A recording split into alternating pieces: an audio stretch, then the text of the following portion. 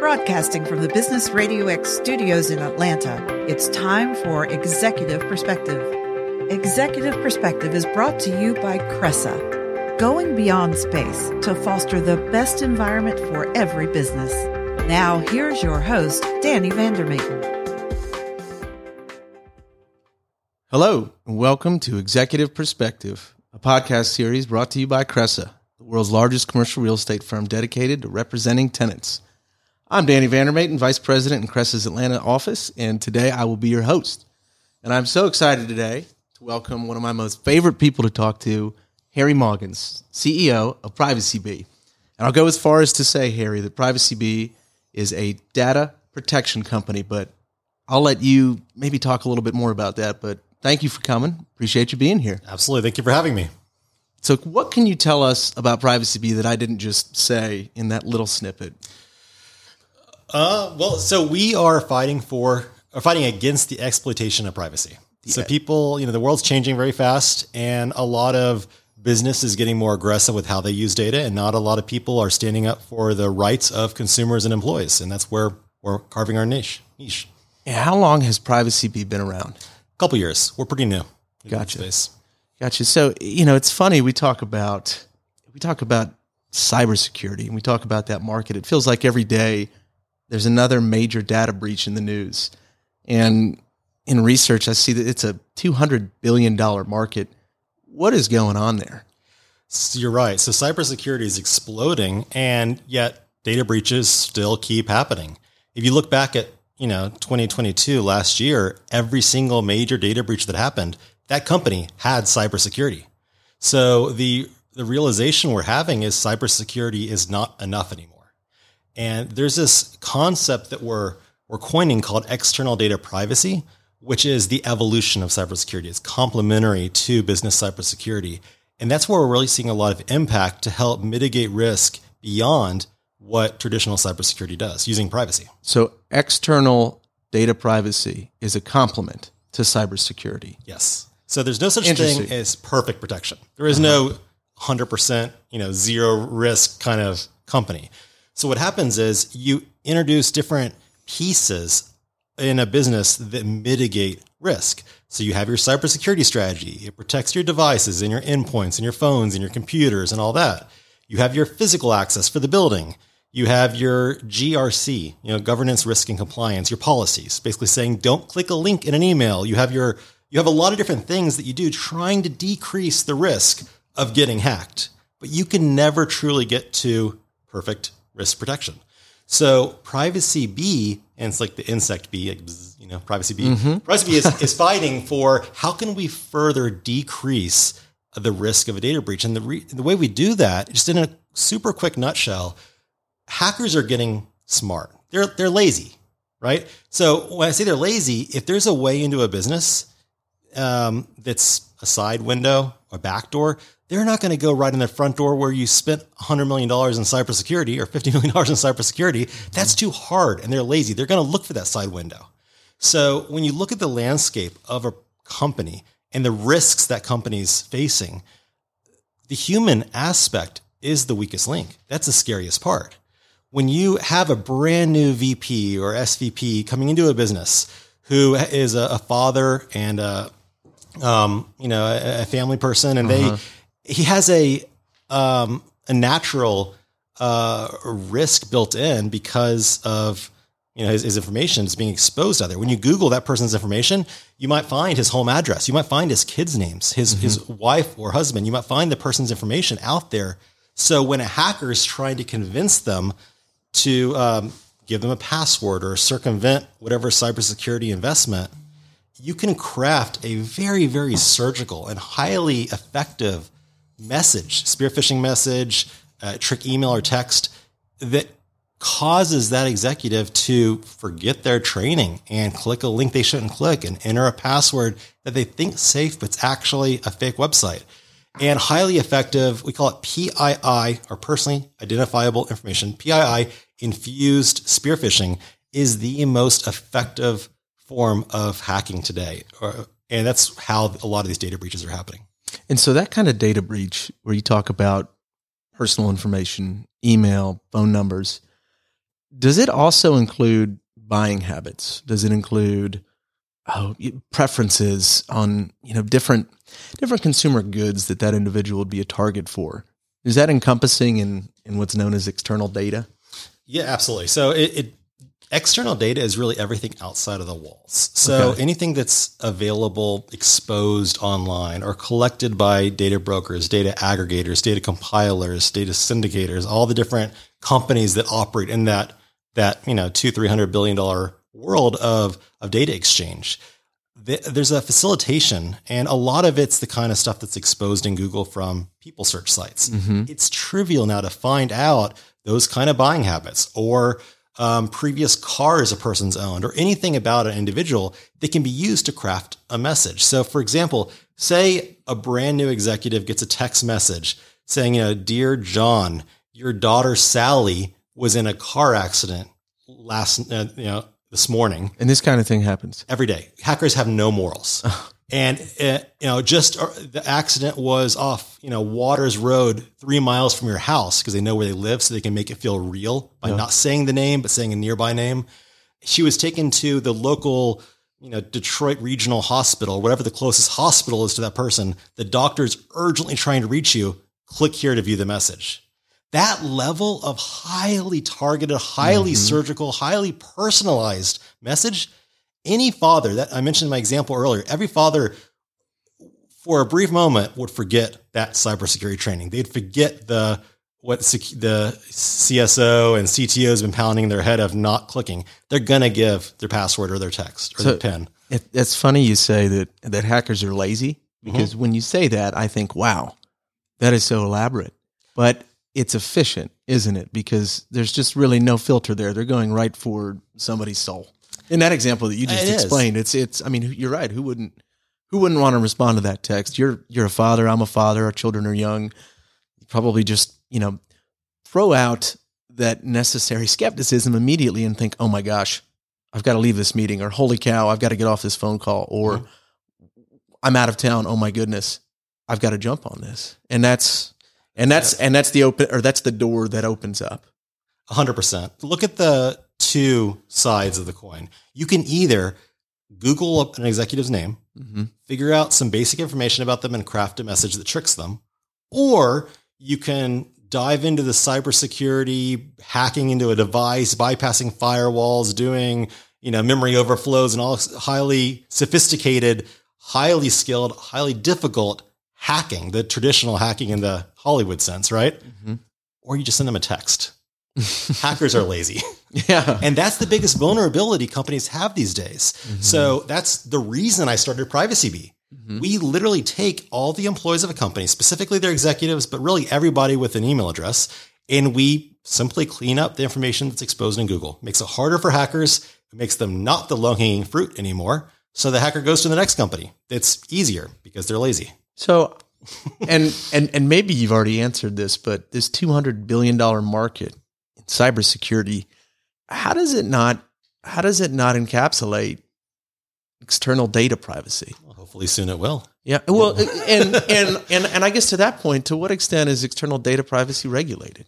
It's not. So it's an emerging industry. It's not regulated at all. At the end of the day, 5 years ago, maybe, external data privacy wasn't needed for a company. Mm-hmm. Think back 5-10 years, you didn't have these kind of data breaches. And when you did, it was because somebody had a vulnerable server they didn't update. This new age PII-infused spear phishing that's so effective is pretty new. And that's really facilitated by the exploitation of data privacy. The data is everywhere these days. If you remember back to, a couple years ago, even 5-10 years ago, they were saying data is the new oil.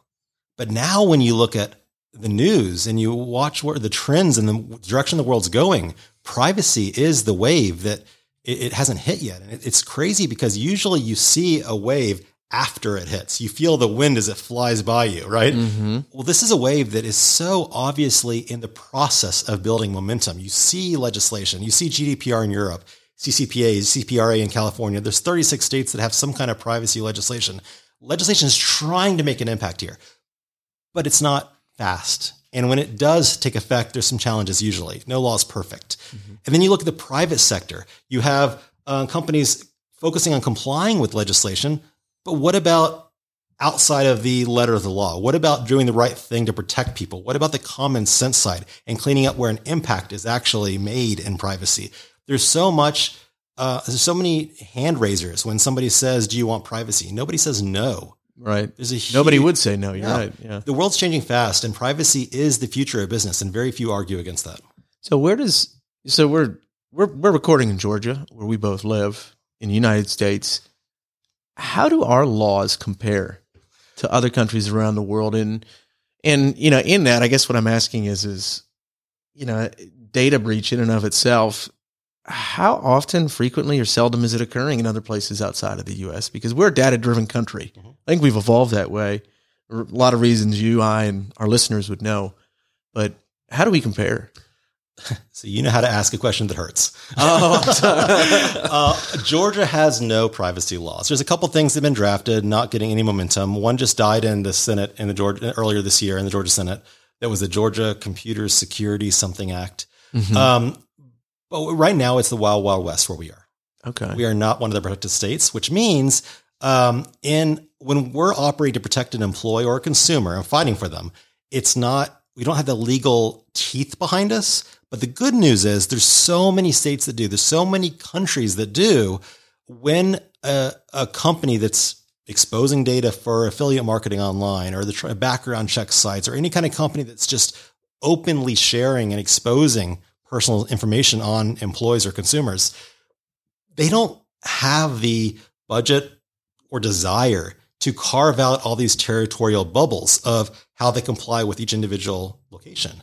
So what they do is they blindly accept any kind of data deletion request, or it's called right to be forgotten in a lot of states. Mm-hmm. They carve these out. And if they get a request, they honor it regardless if you're from Georgia or California. It doesn't matter.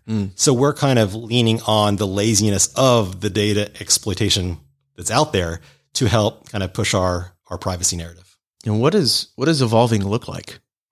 Involving in what way? Legislatively speaking. Well, we have 3 lobbyists on retainer right now. Okay. Our company does. We're trying to enact positive change because we believe strongly that companies need to start getting more aware of this risk to their business. Mm-hmm. Specifically, if you have for example, our team's working on drafting some legislation that protects any kind of business that works with a government organization. So anybody receiving public funds, government money, right? If they do, they need to have some level of accountability of the privacy of their employees. Further, because that's kind of the supply chain hardening aspect of it. And procurement focuses on that a lot in business. Downstream, 72% of data breaches don't happen from the company themselves. They happen from a vendor downstream, meaning if you have Microsoft that has a data breach, I'm making this up. If they do, more often than not, almost 3/4 of the time, a hacker doesn't go straight at Microsoft. Mm-hmm. They'll go at a small business that managed to land a Microsoft contract, breach that small business that doesn't have the money to defend themselves. They don't have invested in a proper security infrastructure. And then they'll leverage that company's trusted relationship with Microsoft to swim upstream and breach Microsoft internally. Interesting. That is interesting. So the supply chain aspect is something called vendor risk management, which is a whole other aspect of external data privacy.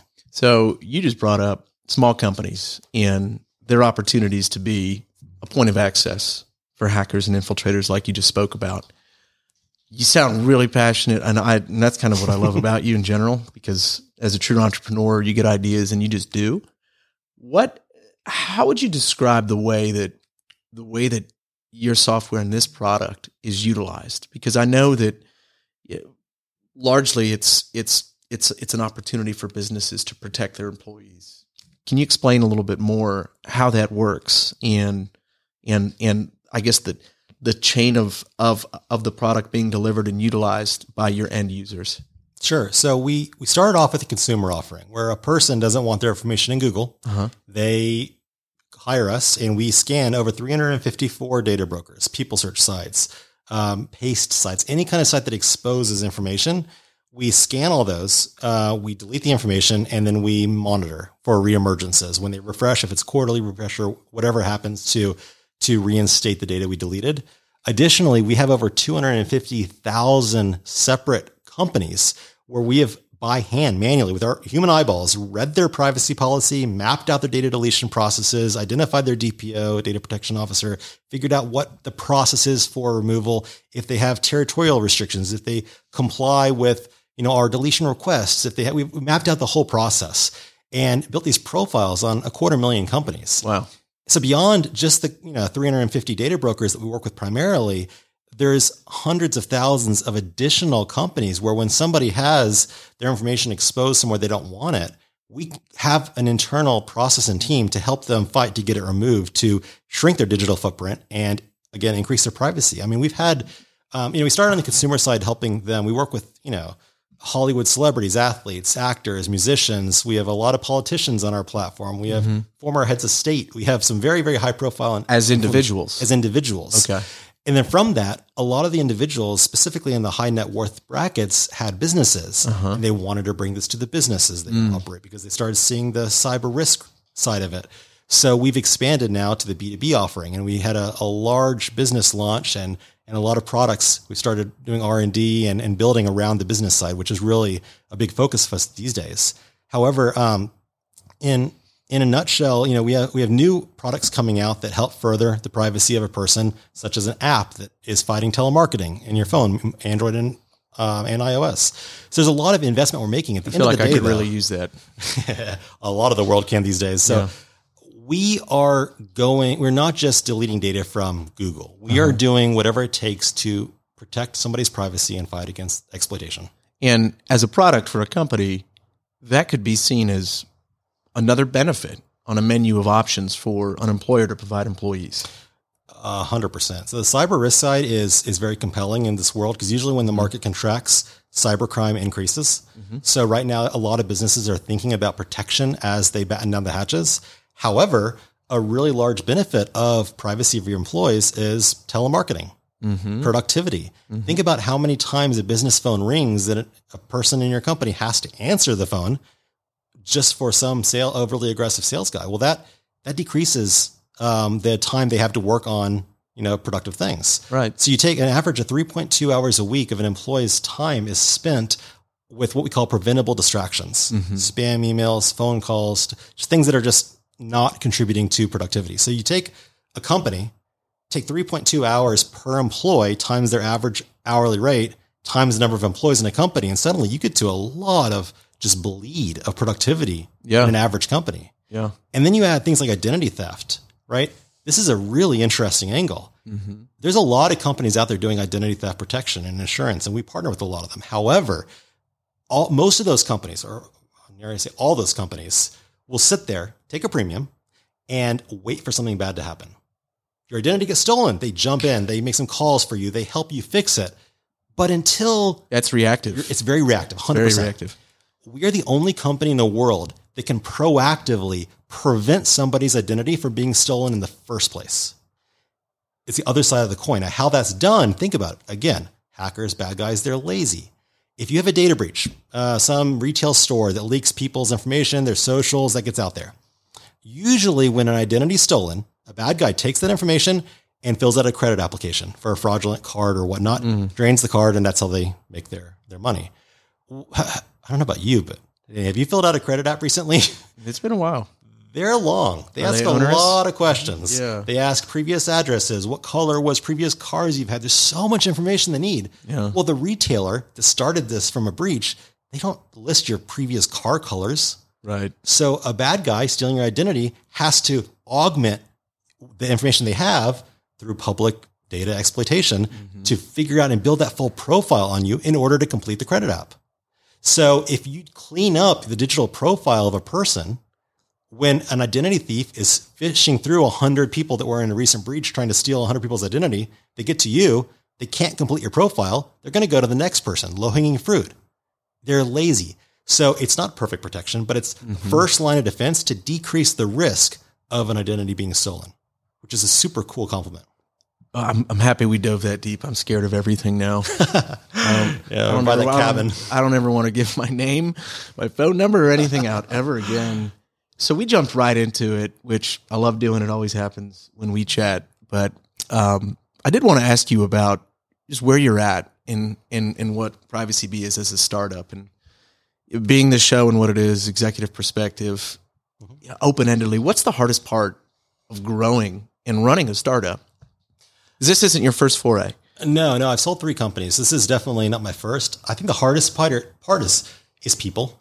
The problem with, obviously hiring is always a challenge. People present very well in interviews, and sometimes you have some misfires. You roll the dice with somebody and it doesn't work out, which is always really, really hard. That's the hardest part of my job, is trying to make sure the right person's in the right seat on the bus, so to speak. There's a lot of challenges where you find a person who believes passionately in the vision and the purpose and the mission behind the company. Which, let me just say, you don't seem like you struggle to instill any level of that passion in people, just from what I've seen and from what I've known of you over the last couple of years. We're fortunate to have a very passionate team, which is amazing. Yeah. The challenge as a leader in the business is to make sure that person's skill set is pushing positive value for the organization. Mm-hmm. Just because somebody's passionate doesn't necessarily mean a startup moves forward, which is the cold reality. Yeah. And finding that fit is never easy for a company, especially at an early stage. And that said, we've been very fortunate so far. At this stage, Privacy Bee has, about 50 something employees, some in the US, some overseas. We're one of the fastest growing companies in privacy in just a couple short years, which has been an incredible journey so far. But every company this size has its hurdles and its challenges along the way.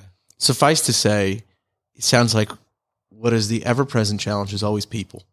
Yes. Who's getting on the bus and making the decision of who's not a right fit for the bus.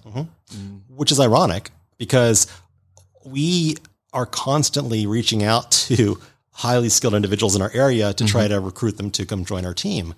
And one of our value props that we're offering to our business clients is poach defense.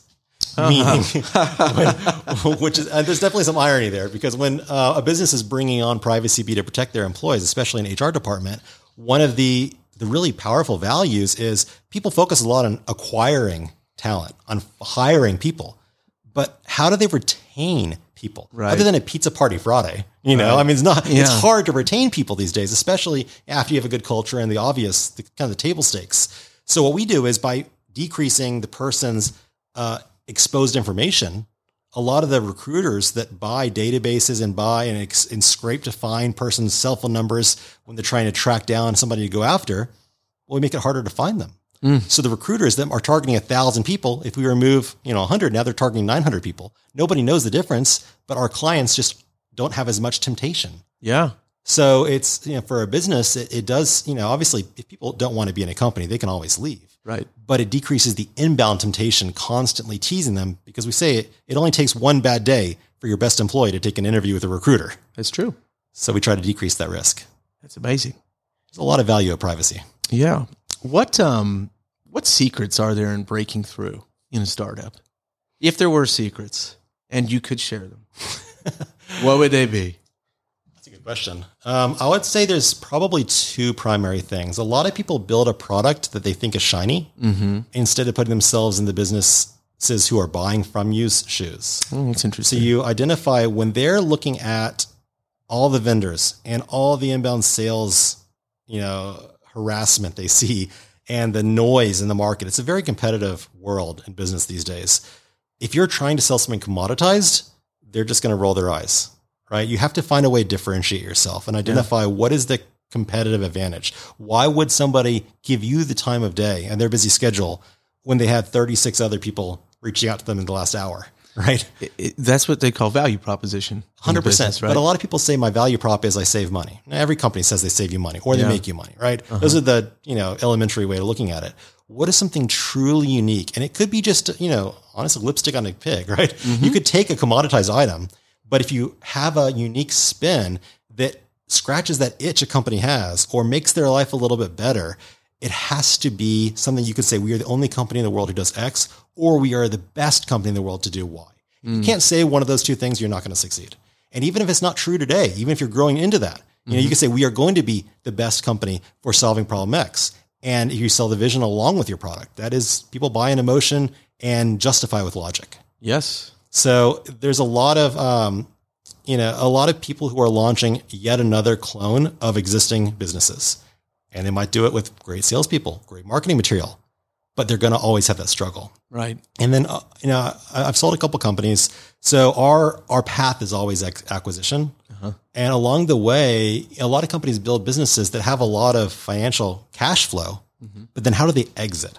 I've seen two primary mistakes. A lot of people tie it to their identity, which can be challenging if you're ever trying to get out of the business. Oh, where somebody wants to sell something that they feel so engrossed in that they don't want to part ways with it? Michael Dell. Who is this? Should I know? Michael Dell, the guy who founded Dell. Oh, okay. Dell Computers. Okay. So, it's when you have your name attached to the business, it's very hard to step away from the business. The other thing is a lot of people build cash flow businesses without differentiation, where you're doing so many things, you're competitive with everybody. When you're trying to sell a company, think again, like a prospect, you put yourselves in the mind of the acquirer. What could they bolt on to a business and find incremental net new value out of the gate? What could they say? We offer product A, but if you offer product B, it's a 1 + 1 is 3 equation. And if you're competitive with A, any kind of overlap at all, that is diminishing the value that they will pay for you because they already have A covered. So by staying in your swim lane, like we partner with a lot of identity theft companies. I mentioned that a long time ago, maybe a year ago, maybe it's been a fast moving world. We had an opportunity to bring on identity theft protection as one of the features of our solution, where people get insurance and, $1 million coverage or whatever with our privacy solution. And I was going down that road pretty far and I backed out 11th hour saying, we're not going to do this. Why is that? Financially, it made sense. However, if we are a privacy company with an identity theft protection, suddenly overnight our identity changes. And now we're just yet another identity theft protection company with a privacy, toy. Yeah. So I don't want to be bucketed into the ID protection industry. I want to be complementary to it, where we can partner with these companies and go to market with the 1 + 1 = 3. But as soon as we overstep into that A again, there's diminishing value because now we're competing. We're not complementary. Gotcha. That's fascinating. So I'm very aggressive on staying in our swim lane. Yeah. Well, no, I mean, as a key to breaking through, appreciate you sharing that. It makes complete logical sense. Harry, we're close to it time. Love this conversation. Love chatting with you. For those who would love to get in touch with you, what information would you be comfortable sharing, seeing as this entire conversation has been around data privacy? No problem. So the company is Privacy Bee. It's privacy and bee like the insect. So PRIVACYBEE.com. And my email, harry@privacybee.com. Super easy. HARRY. Feel free to reach out anytime. Otherwise, ping our team and they know how to find me usually. Thank you again for joining. And for everybody listening, thank you so much for tuning in. We really appreciate Harry as our guest on this series, this episode's podcast of this series. We look forward to having more conversations, and Harry, maybe another one with you at some point in the future. Sounds great. Thanks so much, Danny. Appreciate it. We'll see you. Thank you for joining us on Executive Perspective. This show is brought to you by Cressa, the world's largest occupier-centric commercial real estate firm offering unbiased, conflict-free advice. For more information, go to cressa.com.